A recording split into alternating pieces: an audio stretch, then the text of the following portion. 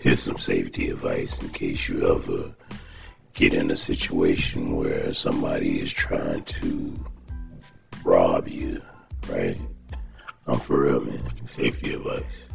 It's not gonna be silly. Well, it is gonna be silly, but I'm pretty sure it'll work. Just play like you're having a seizure. That's it. Nothing else. Imagine every time, or anytime somebody ever got robbed, if they just passed out, not passed out, but laid on the ground and started shivering and shaking and convulsing and making their eyes roll back in their head. Think of how many people would survive. Just do that and start grabbing at your chest. People go leave. No. If you play dead, they go rob your ass anyways, probably. Because you ain't gonna be moving no more, and they can just get in your pockets. You gotta play like you having a real seizure. Shaking, convulsing. Man, shit, you even foam at the mouth if you can. Just spit. If you're in a car, do the same thing. I don't care where you at. Car, house, walking down the street. Just play seizure. In the car, it's even better. You know what I'm saying? Just start rocking back and forth.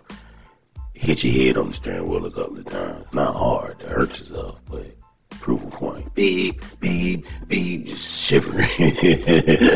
Just shaking and beating your head on the steering wheel. Make sure you do it on the horn part, not the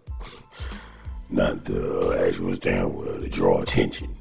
So not only now are you drawing attention to yourself, you playing seizure too. The people go haul ass. And if it's somebody that's crazy enough or got time enough to still rob your ass while you shaking and shivering and having and spitting all over the place, then that is a very committed robber. Because 99% of any thief or robber that was robbing a person and they just started shaking and shivering and having a seizure and spitting all over the place, they would leave that person alone and move on to the next person. Now, okay, you say, well, man, you got me out here looking like a fool, shaking and shivering and spitting on the ground. Shoot, it's better than getting robbed, ain't it? I ain't saying you gotta spit all over yourself. You know what it look like to have a seizure, don't you? You gotta have a big one too. The bigger it is, the less chance you go get robbed. Kick your legs, shake your head.